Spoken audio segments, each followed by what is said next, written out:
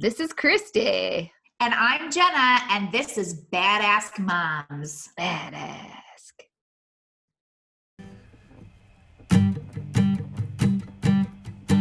If your kid ate mud and you don't know what to do, and your neighbors judge and your in-laws shitty too, pour tequila in your coffee. Don't go run and ask your mommy. And together we'll break it down to find a clue. Ask the badass moms like a badass mom would do. We're here for you.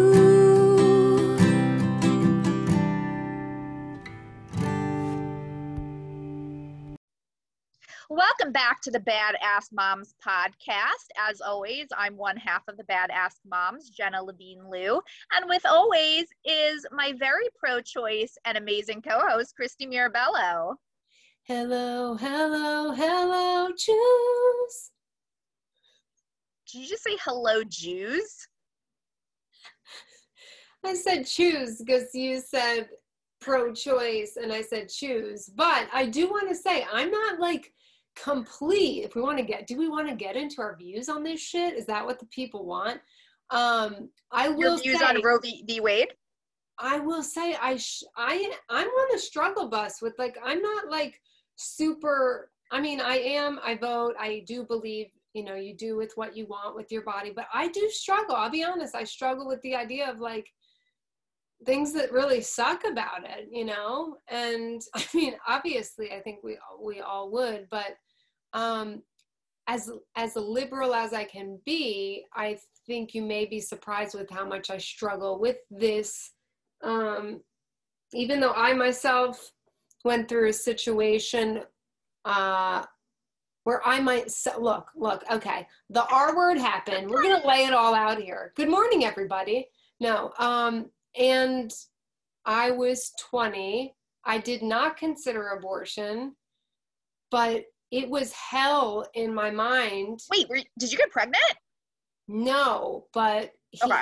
But there was no protection. I was nervous about that happening. So, and there's no plan B then either. You think about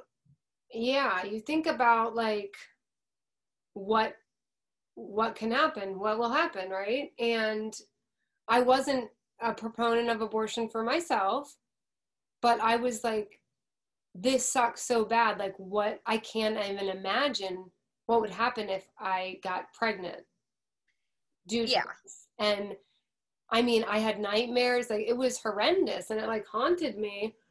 Luckily I wasn't, but you think about people that are in that situation or just, you know, all sorts of situations. So I really do struggle with my view on it. I feel like, I'll be honest, like I'm very, I've got a lot of very strong opinions, as you know. I know, who would have guessed, little old me? And I struggle. I mean, I do believe it's your body, your choice, but then I struggle with the idea that when does their soul, right? Because there's all this soul shit, you know, I'm woo-woo, and like the soul, when does it enter the body and this, and it does, you know, it's not an easy thing for me to decide on, you know, for myself it is. Like I myself wouldn't, but like I don't judge others. But then I also have feelings about it. Like I feel like, I understand. Oh, you know, and I don't think it should be used for, you know, I knew a couple people in high school that used it as like birth control, you know, and I am very against that. So, you know, it's tricky. I just want to put my opinion out there because, you know, you would probably think I'm like totally, completely pro-choice. Yeah. Well, the interesting, you are pro-choice. You just have conflicted feelings about it. But it's sort of the kind of thing, how I kind of feel about it is so there's two things here. There's the idea of, or not the idea, there's abortion, and then there's the legality of abortion, which are kind of two separate things. Yes. So I could have feelings on abortion one way or the other, but those feelings should not interfere with the legal process of getting an abortion. I think, like, again, I don't generally care what people do. I just think that it's none of my business to make the decision that should be made between a woman and her doctor. That's like a very sacred relationship. And I couldn't imagine being a person that would, you know, tell a 16-year-old girl who was not even raped, like if she just, is there a bug behind me or is that just wasn't ready or didn't or wasn't ready, you know, she's a kid, all these things. Like I can't imagine being somebody to tell her, be like, oh, well, you can't get an abortion, but what you can do is carry the child to term and then give it up for adoption, which is a viable option. Or for some 16-year-olds or 18 or 20, like the idea of having a baby to full term and giving it up to adoption also sounds fucking horrible. It's very hard. But then there is slice it. Yeah. And unwanted pregnancies. Yeah. Sorry. No. It's okay. It's and then there's the other side though that are viewing it as, I think what I mean, I know everyone has different opinions on the conservative side too, but that it's like, this is a human being with a soul, whether or not it is actually right. So there's a soul inside of there, and you are saying it's okay to murder, like, end that life and that soul, where like that should be God's position, right? So it can get into this whole religious type thing. And you know, it's like, that's where I struggle a little bit. Like, well, because we don't know what we don't know. We don't know when a soul comes. Some people don't believe in souls. I mean, so yeah, it is very tricky. It's complicated. It's personal. And that's why I struggle with it, because I really truly can see both sides of the coin, you know? Like you, for me, I'm like, okay, well, I guess I have to leave it up to God to deal with all that, because I'm not equipped, right? So it's like, I'm going to go ahead and say, that's between whoever it is and their decision and their God, their doctor, whoever. But so that's kind of how I end up voting on my side, on the pro-choice side. Yeah, no, I get it. I sort of put with these types of things, but this sort of comes from my political background, where I like to think of when I'm especially when I'm talking about something like Roe v. Wade, I like to think of it from like the legal aspect of things versus the emotional aspect. Mm-hmm. Because if I was pregnant and I didn't want one and I've never had an abortion, now I don't know what I do, but like back in my youth, 100% I would have gotten one. Now, luckily I didn't have to make that choice, but making that choice for any reason, whether it be that, you know, there's an issue with the fetus, whether it's an issue with the mother being able to carry the child, mm-hmm. whether there's a risk to the mom in continuing the pregnancy, if it's a rape, if it's an incest, or honestly, even if you made a fucking mistake and you don't have the resources or the emotional maturity to raise a child, these are all decisions that I can't make. That's not for me to decide, because I don't know. That's for a person to decide and her doctor to decide, or whatever people in her life she takes advice from. It's definitely not up to the district court in fucking Texas to tell people that are medical doctors what they can and cannot do with their doctors. Like, that's the part that my brain sometimes wants to explode with. I feel like a lot of these people that make these policy decisions think about it very black and white, and they don't think about it from the levels that it really should be thought about, which is everybody's situation is unique and should be handled, individually. They're unique situations and need to be treated as such. To put a blanket statement on... Well, because I think that's the thing. There are people that view it is murder to them, right? Because, and especially, I know it's developed to different phases where it's earlier and they've changed, what's legal and legal about the timeline of things, but in their minds, it's a murder. So it's not like up for debate, like, it's like, well, no, murder's not okay, no matter whatever, right? We could go into a whole... But are those the people that are also against contraception? Right. There's all that fine line. So I know. That's what I'm saying. We could we could really get into it in deep dive.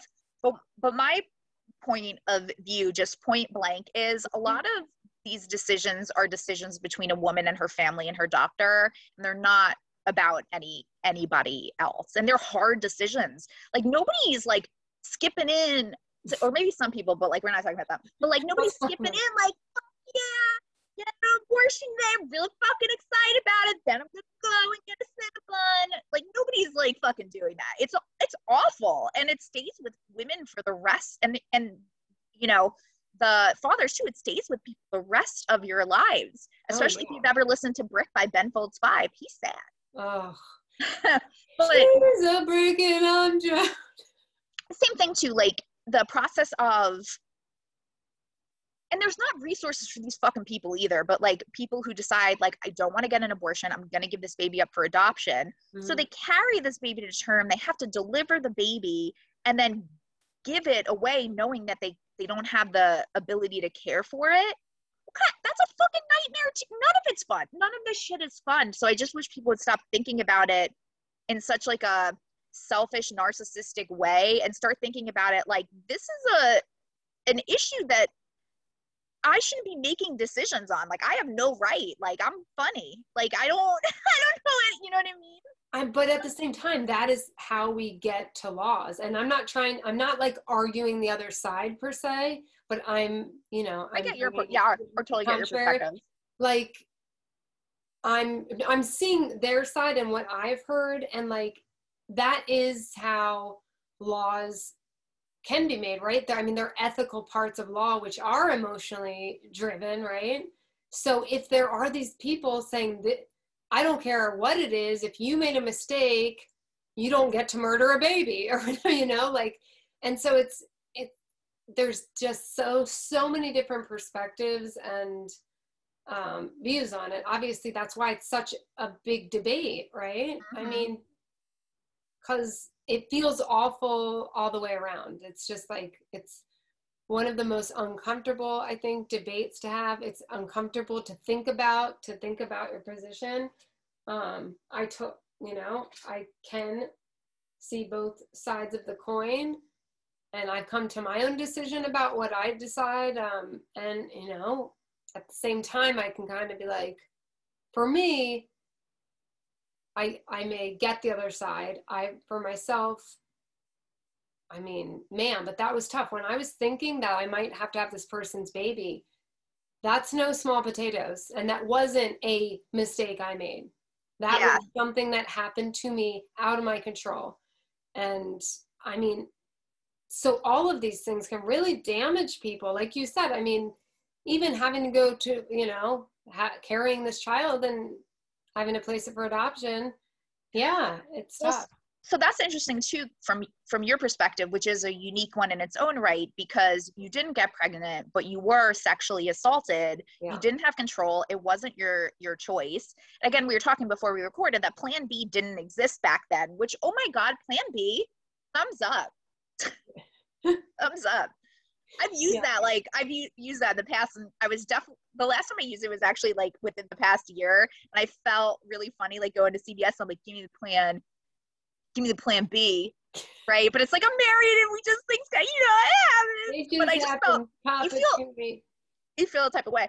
But I've never been in that situation, but you, as somebody who was sexually assaulted and had this fear, like, what the fuck if I get pregnant? Even the trauma of the rape is one thing. Right. If you had to add on to that, the trauma of having, and that would have been your decision, but the trauma of having to carry this baby and have this baby of this guy who's like a rapist, it's just, my brain. I mean, I seriously was literally physically ill. I mean, from the whole situation, obviously.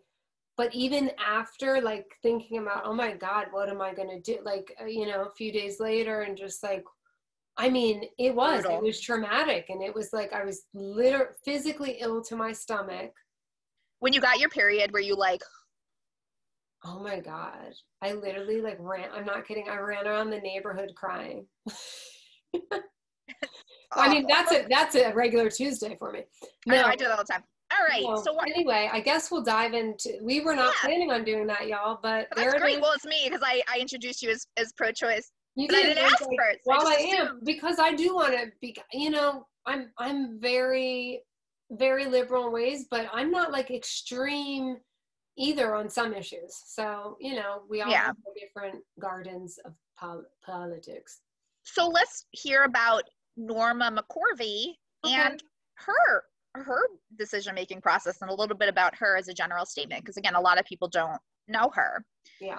So born Norma Leigh Nelson. She was born September 22nd, 1947. She's better known as the generic legal pseudonym Jane Roe, and she was the plaintiff in the landmark American legal case Roe versus Wade. Again, for those of you who just need the refresh, in the U.S. Supreme Court ruled in 1973 that individual state laws banning abortion were unconstitutional. And this was actually going back to what I was talking about, where it is a right to privacy. But I'll get into that when I talk about the actual case, which will be next week. This week, we're just talking about Norma and Henry Wade. Okay. So McCorvey was born in Louisiana, and she was raised at her family's residence in Point Coupe Parish, Louisiana. Sounds nice. Later in her childhood, the family actually moved to Houston, Texas, so that's why she lived in Texas. Her dad, Allen Nelson, he was a TV repairman. He left the family when she was just 13 years old, and her parents subsequently divorced. She and her older brother were raised by her mother, Mary, who was a violent alcoholic. Just kind of a bummer. McCorvey's father died on September 27th, 1995. I think he fucked his secretary or something along those lines. That old tale. Sounds like a typical alcoholic slut. She entered into a Catholic boarding school prior to her minor troubles with law enforcement that started at the age of 10. She robbed the cash register at a gas station and ran away to Oklahoma City with a friend. They tricked a hotel worker into letting them rent a room and were there for 2 days when a maid walked in on her and a female friend kissing. McCorvey was arrested and taken to court, where she was declared a ward of the state and sent to a state-run institution. She was sent to the State School for Girls in Gainesville, Texas, on and off from ages 11 to 15. She said this was actually the happiest time of her childhood, and every time she was sent home, she would purposely do something bad to be sent back. After her release, McCorvey lived with her mother's cousin, who allegedly raped her every night for 3 weeks. Oh my God. When McCorvey's mother found out, her cousin said McCorvey was lying. While working at a restaurant, Norma met Woody McCorvey, and that's who she married. He was born in 1940, and she married him at the age of 16 in 1963. She later left him after he allegedly assaulted her, and she moved in with her mother and gave birth to her first child, Melissa. In 1965, after Melissa's birth, McCorvey developed a severe drinking and drug problem. Soon after, she began identifying as a lesbian, which would stick with her through most of her life, although she wasn't really out, but that's kind of a sign of the times. Yeah. During this time, she went on a weekend trip to visit 2 friends and left her baby with her mother. When she returned, her mother replaced Melissa with a baby doll and reported Norma to the police as having abandoned her baby and called the police to take her out of the house. She would not tell her where Melissa was for weeks and finally let her visit her child after 3 months. She allowed McCorvey to move back in, and one day she woke her up after a long day of work, and she told her to sign some papers, and she presented them as just insurance papers. So McCorvey just signed them without reading them. The papers she had actually signed were adoption papers. So it gave her mother custody of Melissa, and McCorvey was then kicked out of her house. The following year, McCorvey again became pregnant and gave birth to a baby who she placed for adoption. In 1969, at the age of 21, McCorvey became pregnant a 3rd time and returned to Dallas. According to McCorvey, friends advised her that she should assert falsely that she had been raped by a group of Black men and that she should thereby obtain a legal abortion under Texas's law, which prohibited most abortion. Sources differ whether Texas law had such a rape exception. I don't believe they did at that point. I think it was just sorry, boo. Yeah. Due to the lack of police evidence or documentation, the scheme was not successful. McCorvey later said it was a fabrication. She attempted to obtain an illegal abortion, but the recommended clinic had been closed down by authorities. Her doctor, Richard Lane, suggested that she consult Henry Mikulski, an adoption lawyer in Dallas. McCorvey stated that she was only interested in an abortion, but agreed to meet with the lawyer regardless. Around the same time, McCorvey was referred to the attorneys Linda Coffey and Sarah Weddington, Sarah, who we talked about last week. they were looking for pregnant women who were seeking abortions. The case Roe v. Wade, obviously Henry Wade was a district attorney, took 3 years of trials to reach the Supreme Court, and McCorvey never attended a single trial. During the course of the lawsuit, she gave birth to that baby and placed it up for adoption. McCorvey told the press that she was Jane Roe soon after the decision was reached, stating that she had sought an abortion because she was unemployable and greatly depressed. In 1983, McCorvey told the press that she had been raped, but then again in 1987, she said the rape claim was untrue. Yeah, it's like kind of hard at this point too, because she's like, you know, going back and forth with certain things. So it's like, she's not the most reliable. Not the most credible source. Yeah. So there was actually a documentary that aired in May of last year. It was called AKA Jane Roe. It appeared on FX, and it described her life and the financial incentives to change her views on abortion. So in an interview conducted for the film shortly before her death, this is what I was referring to last week as a deathbed confession. Yeah. She said her anti-abortion activism had been an act, which she did because she was paid, stating that she did not care whether a woman got an abortion. This is what she said, I was a big fish. I think it was a mutual thing. I take their money and they put me out in front of the cameras and tell me what to say. That's what I'd say. If a young woman wants to have an abortion, that's no skin off my ass. That's why they call it choice. There you go. And I kind of love her for that, but also she did a lot of damage, so schmeh. Yeah. So Robert Schneck, he was an evangelical pastor who worked with her, supported what was in the documentary. He acknowledged that his group had paid McCorvey to speak against abortion and stated, her name and photo would command some of the largest windfalls of dollars for my group and many others, but the money we gave her was modest. More than once, I tried to make up for it with an added check, but it was never fair. According to tax documentation, she received at least $450,000 from anti-abortion groups during her years as an activist. Scheck said that he was surprised that McCorvey said that she was pro-abortion, although he said he knew she harbored doubts about the pro-life message she was telegraphing. Yeah, so soon after giving birth that third time, Roe versus Wade made its way through the courts. McCorvey met and soon began a long-term relationship with a woman named Connie Gonzalez. They lived together in Dallas for 35 years. After converting to Christianity, McCorvey continued to live with Gonzalez, but she described their relationship as platonic. Later in life, she stated that she was no longer a lesbian, although she said that her religious conversion and renouncement of her sexuality were financially motivated. McCorvey moved out of the house she shared with Gonzalez in 2006, shortly before Gonzalez unfortunately suffered a stroke. Shortly after, because she apparently sucks and just left her partner. She died of heart failure in Katy, Texas on February 18th, 2017 at the age of 69. So that is the history of Miss McCorvey. Do you have any thoughts on that? Here she is. I mean, she sounds quite unstable, and like she had a rough upbringing, you know, which can lead to that instability. Like you said, when somebody's lying and go back and forth, that it does damage credibility. But needless to say, that doesn't take away, for me, doesn't take away from the outcome of what happened, you know? Yeah, I know, like, for whatever it is, she had a really big role in changing the political landscape in America for, you know, women and their right to choose. So for everything that she did her part is really influential, and she deserves the credit for doing that. I also don't fault her for taking money to change her position. Like, I kind of get it. Like, she was a lower income waitress. If somebody's offering you all this money and all you have to do is be like, yeah, abortion's stupid. They said she got $450,000 over her time as an activist. Is that? Yeah. Okay. And back then that was like what, in the 70s? So in 80s. So it's a lot of money. A hefty amount of cash. All right, now let's move on to Henry Wade. So apparently his middle name is Manasco. Whereas, I don't know. Henry Manasco Wade, he was born in 1914. He passed in 2001. He was a Texas lawyer who served as district attorney of Dallas County from 1951 to 1987. As such, he participated in 2 of the most notable U.S. court cases of the 20th century. So he was actually he was on the prosecution team for Jack Ruby for killing Lee Harvey Oswald.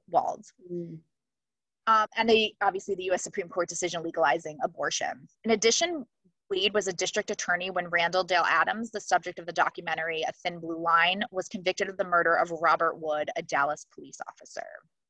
Wade was one of 11 children.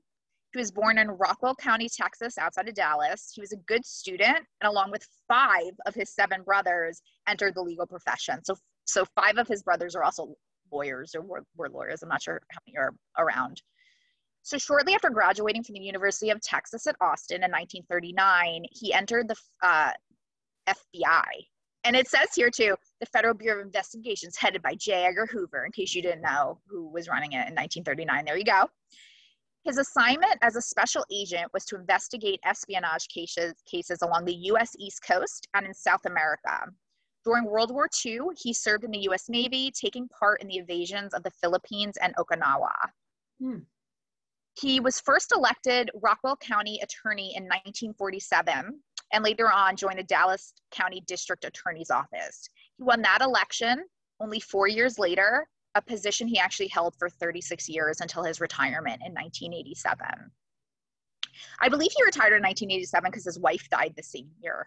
I couldn't find any information on what she passed from because she did pass a little on the young side. Yeah. But I guess he retired when that happened. He was like, well, I guess I'm going to golf. Yeah. He actually did run for Congress in 1956. And the interesting thing was he was a Democratic candidate in 1956. And this was against obviously a staunchly conservative Republican representative. His name is Bruce Algar of Dallas County. He won his second of 5 House terms. And obviously, we just remained district attorney for another 30 years. So not too bad, but being a Democrat in Texas can be a little on the challenging side back in that day. Yes. All right, so this is kind of like interesting. So we all know in the early afternoon hours of November 22nd, 1963, John F. Kennedy was assassinated in downtown Dallas. This is actually just blocks away from Wade's office in the Dallas County Courthouse. He was a little disappointed because he actually lost the opportunity to try Lee Harvey Oswald himself for Kennedy's murder. And the Dallas nightclub operator Jack Ruby shot the suspect 2 days later. He became known nationally for prosecuting Ruby, obviously for Oswald's murder, but he'd much rather have prosecuted Oswald for Kennedy's murder. That would have been kind of neat. And also, despite the loss of Roe v. Wade and its unpopularity with conservative voters, Wade himself was not blamed. And his political career didn't suffer. Obviously, he remained at the district attorney's office. So he continued to serve in that office for an additional 14 years, and he remained a fixture around the Crowley Courts building, where members of the Dallas Bar called him the Chief. In 1985, the Henry Wade Juvenile Justice Center was named in his honor, and in 2000, shortly before his death from Parkinson's disease, Texas Lawyer named him one of the 102 most influential lawyers of the 20th century. So now we know about our key players. So we have Sarah Weddington, Norma McCorvey, and Henry Wade. So next week, we're going to get into the meat and potatoes of the actual case, why it took so many years and how the outcome came to be, you know, what it was and how it stands today in the history of, you know, the history of Roe v. Wade versus the future of Roe v. Wade in our country. But before we did that, I just really wanted you guys to get a background on the key players so you can know a little bit sort of about them and their backgrounds and maybe the decisions that they made and why they made them and why this case was so influential. So I hope you found this interesting. I found a lot of it really interesting. I did. I'm glad you had this idea to do it. I mean, these are things that I did not know, you know, and like I said, I knew the like very, very basics, and it's interesting. I always love learning about people in general, so it's cool to see like what their lives really were and how they got to be in that place to have this influence, you know? Yeah. The interesting thing I find about Henry Wade is that his name is literally on a case that he lost that changed essentially the American healthcare system. Yeah. And that motherfucker kept his role for 14 years and was like, whatever, I was doing my job. He like still got it. But also, who knows what his actual opinions on it were, but he was a Texas white dude. So I don't know, I could make an assumption. I didn't want to like talk too much about this, but I just want to throw this out there. But he actually does have a little bit of a controversial history in terms of being the district attorney because he's prosecuted several cases where Texas has, you know, and a lot of legal teams do this where convict at all costs, Right. like just fucking get this person convicted. Yeah. So he actually had one man, and I don't necessarily need to give his name, it doesn't matter, but he had one guy that he sentenced to death, and they actually commuted it to life in prison, and the guy was eventually released in like 1988 because he didn't do the crime. And there was a handful of those cases. Now, granted, that might happen everywhere. So that's why I didn't really want to call attention to it, because like I can't imagine that these prosecutors make the right calls all of the time. You know, they're people just as we are, but he did have a little bit of that where people are like, hey, dude, you just wanted to put people in jail and you kind of like didn't give a shit about anything else. Yeah. But I don't know if that's true or false, and I don't know him well enough on that particular, you know, side of the issue to make any real statements, but I did want to throw that out there. Yeah, those are always interesting stories. You know, you see some of those like TV specials of these people whose lives are totally ruined and they find out, you know, decades later. It's so hard to think about that. It is super hard to think about, but we appreciate you sticking around for part 2 of our series. And we hope that you join us for part 3, where we really get into the meat and the potatoes of the Roe v. Wade case. And if you have any questions or thoughts or anything you want to add, feel free to email us at badassmoms@gmail.com. I'd love to hear your opinions on this particular subject. And if there's any details you want to know for next week, I'm happy to include those as well, or any, you know, questions. So on that note, we'll talk to you then, kiddos. Thanks for joining us for Coffee Talk. Coffee Talk with Jenna and Christy, where we talk about. We'll meet you at the diner. Oh, when we come out into the world soon, we can meet at a diner, do a podcast from the diner. We can have Diner Talk. We'll change the whole name. Name. It's just us at the Silver Diner, which is not a cool New Jersey, New York diner. It's not, but I do love a diner. We're all doing the best we can. All right, guys, have a bitchin' week. Later. Thanks for listening. If you have any questions, write us at badaskmoms@gmail.com. You can find the lovely Jenna on Instagram at Noshing the Suburbs and 6 Cool Moms with 2 X's on Facebook. Find me, Christy, on Instagram, Facebook, and YouTube at Fierce Mama Christy or Fierce Mama Coaching. Feel free to share our podcast and give us a 5-star rating on Apple Podcasts if you like what you hear. Don't forget to keep being your badass self.